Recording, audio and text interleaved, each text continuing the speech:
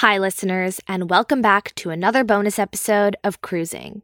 We interviewed Lillian Faderman at the very beginning of this process, before covering any of the bars. Lillian is a longtime scholar of lesbian and LGBTQIA+ history. She published her first book on the subject in 1981, Surpassing the Love of Men. And her most recent book came out in 2018, Harvey Milk, His Lives and Death. But one of the most interesting things to us is that Lillian has been going to lesbian bars since the 1950s. Let's get into it. As a teenager, with a phony ID, I was taken one evening by a gay male friend he was 3 years older than I was. So he was a teenager too. He was 19. I was 16, and he got me a phony ID. And he wanted to introduce me to gay life as he knew it. I had heard the word gay, but it didn't resonate. Not that I didn't have crushes on women, even as a 12-year-old, but didn't resonate. So he took me to a couple of gay male bars, and he said, and there are bars for girls like this too. And I said, oh, really? And he said, I'm going to take you to one. And it was the Open Door in Los Angeles. I walked in with him and I looked around. And first I thought, what's he talking about? There are boys here and girls too. And of course, the boys were butches, as I figured out very soon. And it was like an epiphany. I realized everything came together. This was what my crushes on this woman when I was 12 years old seemed to be all about. And so I started to come back by myself. And it was, I don't know if you know Los Angeles, but it was some distance. And so I had to take buses to get there. It was on 8th and Vermont, and I lived in the Beverly Fairfax area at the time. And I met my first lover there. It was very scary because I knew that those places were rated and I was a minor. And not only would I be in huge trouble, but I would be endangering the owners. It was a mom and pop with Yiddish accents, and they recognized something about me. And so they were very friendly to me. And I felt like, of course, I couldn't tell them anything about myself because I was a minor, but I felt like I had a connection to them. And so I felt very guilty about going because I knew it endangered them, but I couldn't stop. Around that time, there were multiple lesbian bars in your area that you could have gone to? Yes, there were multiple bars. I knew best the Open Door and the bar across the street, the If Club, both on 8th and Vermont, which was a not very good neighborhood of Los Angeles, was mostly a business neighborhood, little stores, but they were all closed in the evening. And it was kind of scary to even go to those places just because the neighborhood was kind of scary in the evening. But there was also a place called the Paradise Club where there was dancing. There was a place called the Star Room where you could dance. And then later on, beginning in 1957, this wonderful upscale cocktail lounge it was rather than a bar opened in North Hollywood, the Valley area of Los Angeles. And there was a singer by the name of Beverly Shaw who dressed a la Marlene Dietrich in Morocco, except that she didn't want to get arrested, obviously, for masquerading. So, in Morocco, Dietrich wears a bow tie and she's actually wearing the tux. So Beverly Shaw would wear a man's jacket and a bow tie, a man's shirt, but she would also wear a skirt and high heels. She would sit on the piano bar and sing. She had gorgeous legs, and I think all of us were madly in love with her. And she would very cleverly pick out one woman for a set of songs and sing to that one woman, while the other patrons would just drool. And it was very romantic. And it was what we had. I mean, there was Beverly Shaw, the Club Laurel, it was called, and Beverly Shaw because here we were sitting together as lesbians watching a beautiful lesbian performer. And where else could you do that if not in a lesbian bar in 1957, 58, 59? And then another place opened up that was kind of upscale called Joni Presents, also in North Hollywood in the Valley. And Joni was actually Joan Hannon, who was a drummer. And she was the drummer in the all-girls band in Some Like It Hot. And that, too, was just, so exciting for us and so romantic. And she was very beautiful. And was it always the case around that time that there were separate lesbian bars and bars for gay men? Not always, but mostly. And as I said, Eddie took me first to these gay male bars, and there were hardly any women around. There were a couple, I guess. And then to the Open Door, which was all lesbian except for a couple of men. And the men, there weren't a lot of them, but they were what was called fish queens. Terrible term. But a little later on, there were also bars where there were men and women. There was a place in Los Angeles called the Canyon Club. And they call themselves a private club. You had to pay, I don't know, like $5 to get in. You were supposedly a member when you paid the $5. But even, and there were men and women, and even there they were afraid of raids. And so legend was that whenever they suspected a police raid was forthcoming, lights would flash on the dance floor, and the male couples would find female couples, and they would break up into heterosexual couples on the dance floor to avoid the place being closed down because there was same-sex dancing. And this was in the late 50s and early 60s. So yeah, there were some places where there were both gay men and lesbians. But those weren't the favorite places of most lesbians, because you could actually dance in some of those bars. And then the legend was that at some of the lesbian bars where you could dance, the owner would go around and say, I got to be able to flash. She'd flash a flashlight at a couple and say, I've got to be able to see my beam on the other side. You're dancing too close. The experience I had with that was actually at the Club Laurel. I was there with another woman, and I put my arm not around her, and it wasn't sexual, but around her chair. And Beverly Shaw came up to me and said, are you trying to get me closed down? And so I immediately removed my arm from her chair. And this was in the early 60s already. Anyway, you get the point, I think, about how dangerous the bars were, and yet how important they were to us when there was no other game in town virtually. Was that the case throughout a lot of the country at that time, that there were multiple big cities? Obviously, in tiny cities or towns or rural areas, there weren't bars, but in big cities, there were bars all over the country. Mm-hmm.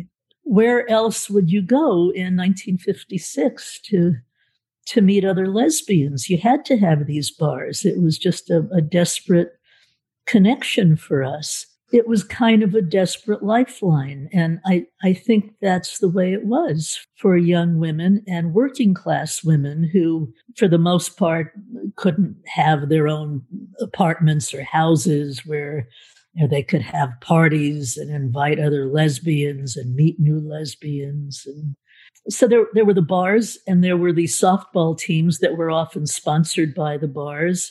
And that was about it.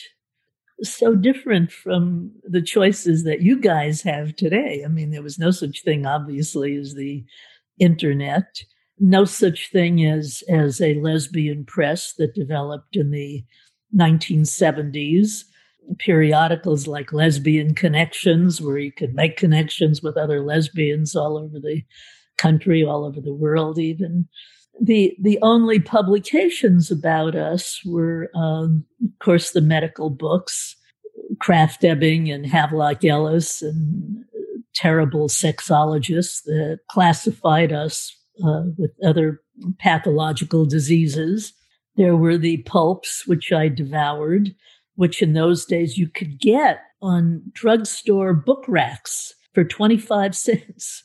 And I devoured them because it was one of the few places where you could, not one of the few, the only places where you could read about love between women. And the whole idea was not pathology, but actual relationships.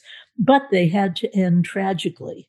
Either the woman had to commit suicide or drown in a well of loneliness or be converted to heterosexuality. They could never end happily. And the tragic ending in the 1950s and early 1960s was always considered the, quote, redeeming social value. That's the way these writers could get away with writing about lesbians. And those books were very popular. I don't know who the hell was reading them, but, some of them sold millions of copies. Were there really millions of lesbians in the 1950s? The idea was incredibly exciting to me, but I sort of doubted it. So I imagine that all of these housewives fulfill their fantasies by reading those pulp novels as well. So, the main point I want to make with this story is we did not have many choices in the mid-20th century. And so the bars were hugely important. They were almost the only game in town, that and softball teams. And I don't know how else you would meet other lesbians if it weren't for those two venues. When do you feel like that started changing where there no longer were so many in the big cities? I think the change was gradual, but beginning in the 1970s, lesbians had other choices, as we didn't in the 50s and the 60s. And the other choices had to do with lesbian feminism and radical lesbian feminists and the publications. And that was really quite incredible, too. Suddenly there were what they called women's bookstores, but the women's bookstores were invariably lesbian bookstores. And there were these lesbian publishers, and there were so many of them. You could find so many lesbian newspapers. It would have been inconceivable in the 1950s that there were lesbian newspapers. But for the most part, for most women, there were no choices until the 1970s. And then the choices really proliferated. And I think that proliferation made the bars, it was the beginning. It made the bars less necessary. And lesbian culture came more and more into the open. I'll never forget picking up some lesbian publication and looking at the want ads and actually crying because there were so many choices in these classified ads. You could find a group for lesbian mothers. You could find a group for lesbian hikers. You could find a group for lesbians interested in talking about politics. Wow, it was just such a different world. And it's not that the bars disappeared in the 1980s, and there were some wonderful bars, but they were, I think women felt less desperate about having to have the bars as the only place where you could meet other lesbians. Do you think that today there is still value or a need to call bars lesbian bars or to identify them that way? My impression in the research that I did, particularly for my book, The Gay Revolution, is that there's just so much more fluidity in the way the younger generation identifies these days. And some of your generation and even younger, some call themselves lesbian, but so many more call themselves non-binary or polyamorous, or even refusing to limit themselves to the term lesbian. So maybe that's another reason why bars that have called themselves lesbian bars couldn't continue to make it into the younger generation, into more recent times. Makes me very sad, but I think that fewer and fewer women are identifying as lesbians, and more are calling themselves gender non-binary, or refusing to limit themselves to the notion of lesbian. It's become a sort of a problematic term, as I'm sure you know. Why is it that makes you sad? Only for sentiment. I think anyone as they get older is a little sad to think that my way of life is dated. It's out of fashion now. As a historian, of course, I feel much more objective about it. And what I understand is that nothing lasts forever. And, I wrote so extensively about women couples of other eras, even like in the 17th century, in the 18th century, in the 19th century, in the early 20th century. They wouldn't have called themselves lesbian. Even when I came out, lesbian was not a term that was usually used. We were gay girls.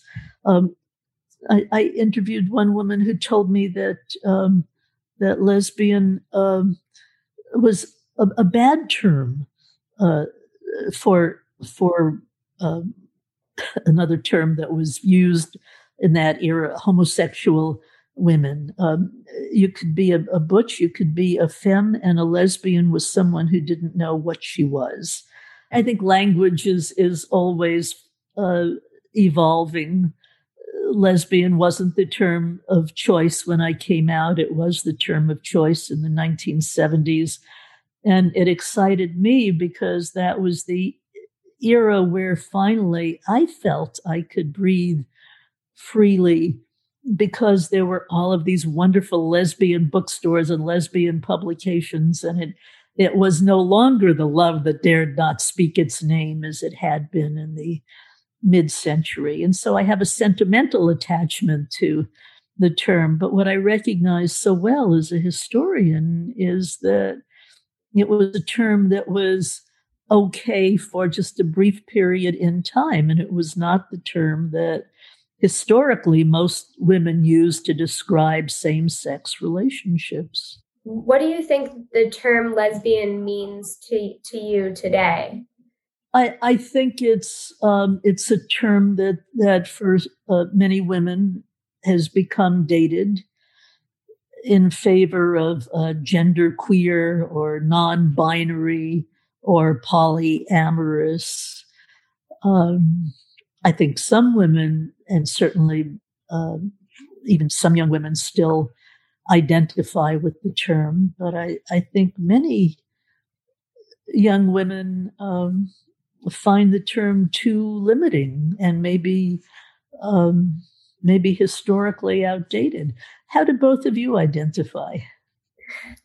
I identify as a lesbian, or depending on the day, either like a lesbian or a queer woman. But it's definitely, I don't know. I do think that the language in general is so slippery, and I know that I'm not interested in being with a cisgender man, and so to me that's what lesbian means. That's what I mean when I use that word, but I know that's not what it means to everyone. So, and how do you identify, Sarah? I identify as pansexual or queer.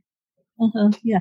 And, for my generation, and again, as a historian, I recognize the importance of the word queer, but for my generation, and personally, queer will never be an acceptable term. Never. It was a term used to insult us. And it's not a term that we can resonate with emotionally. I've recognized the importance of the term since it came into being. And so I understand what was behind the reclamation of that term, but it's still emotionally, it's troubling to me. And so I have never used that term about myself. Writers have used that term about me in articles about me. They call me queer. How would you define a lesbian bar now? The few lesbian bars that exist now? Yeah, I mean, there are a few that I still self-identify as a lesbian bar. Yeah, I think it's heroic for them to continue to identify as a lesbian bar. Personally, I'm very touched that they want to continue to identify that way, but I don't know how long they could continue to exist if they identify as an exclusively lesbian bar with women who identify as queer. And what does that mean? Can you go to an exclusively lesbian bar if you're queer? I don't know. So, yeah, you started talking about this a little bit, but why do you think the number of lesbian bars have decreased so drastically? Well, I think it's happened for a number of reasons. One is there are a million choices that women who like women now have, and they didn't have in other eras. I think that a lot of women who like women would find the term lesbian too limiting. And if the bar were really limited to lesbians, they would find it offensive. They would say, what about queers? What about gendered queers? What about non-binary people? What about trans people? So it would be very interesting to me to discover that a bar could continue for a number of years calling itself an exclusively lesbian bar. What do you think? Just about lesbian bars? Mm-hmm. I think they're great. At least in our research, it doesn't seem like they are places that are not accepting of all kinds of queer people and even straight people. So I think the fact that they want to use that term still as kind of a historical nod in the way that you were saying that you have an emotional tie to that identity. I mean, I think that's that they are accepting of people who don't call themselves lesbian. And yeah, so yeah, it's touching that they call themselves a lesbian bar, but in fact, they're more like a queer bar or a gender non-binary bar. Or, yeah. The big question is it economically viable to have an exclusively lesbian place? And I kind of doubt it's economically viable these days. So what do you think that these bars need to do? What's the key to surviving for lesbian bars or queer bars like this? I think people vote with their feet. And I think if lesbian or gay bars or bars in general were vital to the community, they would exist. There would be more of them. They wouldn't be disappearing. I think they're disappearing because the huge alphabet soup of our community has so many choices now. And it may be fun to go to a bar once in a while, but bars can't keep going if people come only once in a while. It's not like we had to go to meet other people like us when the bar was virtually the only game in town. There are a lot of distractions now, a lot of places to meet other people like LGBT, whatever the huge acronym alphabetism is now. So I guess I'm not hopeful about the continued existence of bars that call themselves lesbian bars. It's not that I think it's a bad thing that they exist, but as I say, I think people vote with their feet, and clearly they're not voting for lesbian bars. When was the last time you went to a lesbian bar? I have gone in more recent years for research. Do you have other means of? We have a big circle of lesbian friends. I think everyone we know who they're, in our age range, and we all call ourselves lesbians. Sometimes we call ourselves gay, but mostly lesbians. What we're really trying to dive into is lesbian bar culture and the history of lesbian bars. So do you feel like there's anything else that is important for us to know in doing that? Even in the late 19th century in New York and Los Angeles, in big cities, there was an underground culture of both men and women. Wouldn't have called themselves homosexual, gay or lesbian. Actually, they might have called themselves gay because it was a term that was around beginning in the late 1890s. But there were dance halls where they would meet. Mostly men, but women too would go to those places. And of course, it was dangerous. And I first found out about it through a guy who wrote about underground New York, who was an observer, unpublished papers, but he wrote about Walhalla Hall in New York. And then I did a book called, with a gay man, we did a book called Gay LA. And I discovered that in the early 20th century in Los Angeles, there were halls where homosexuals would meet. So there were these public places, but for the most part, and it's language is so interesting. There's no way to find a term that would have been acceptable through the ages. So I'm going to use the term homosexual because that term was around. For the most part, homosexuals wouldn't have gone to public places in the early 20th century or the late 19th century. It was much too dangerous. There's an interesting biography that I quote in a couple of my books by Mary Casals, which was not her real name. She called it the Stone Wall, having nothing to do with the Stonewall Inn. But she was a middle-class woman who was a lesbian. The book came out in the 1930s, but she looked back on her long relationship with another woman by the name of Juno in the late 19th and early 20th century.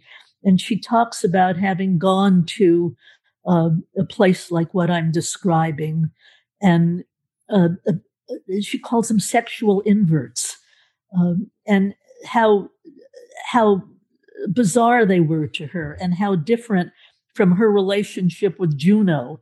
I mean, these were, quote, respectable middle-class ladies, and they had nothing to do, even though they had sex with one another and lived with one another for 12 years, they had nothing to do with these sexual inverts who were in this bar they went to. And she was so disgusted with those people. So, the class distinctions were certainly huge in earlier eras. And even when I came out, the class distinctions were huge.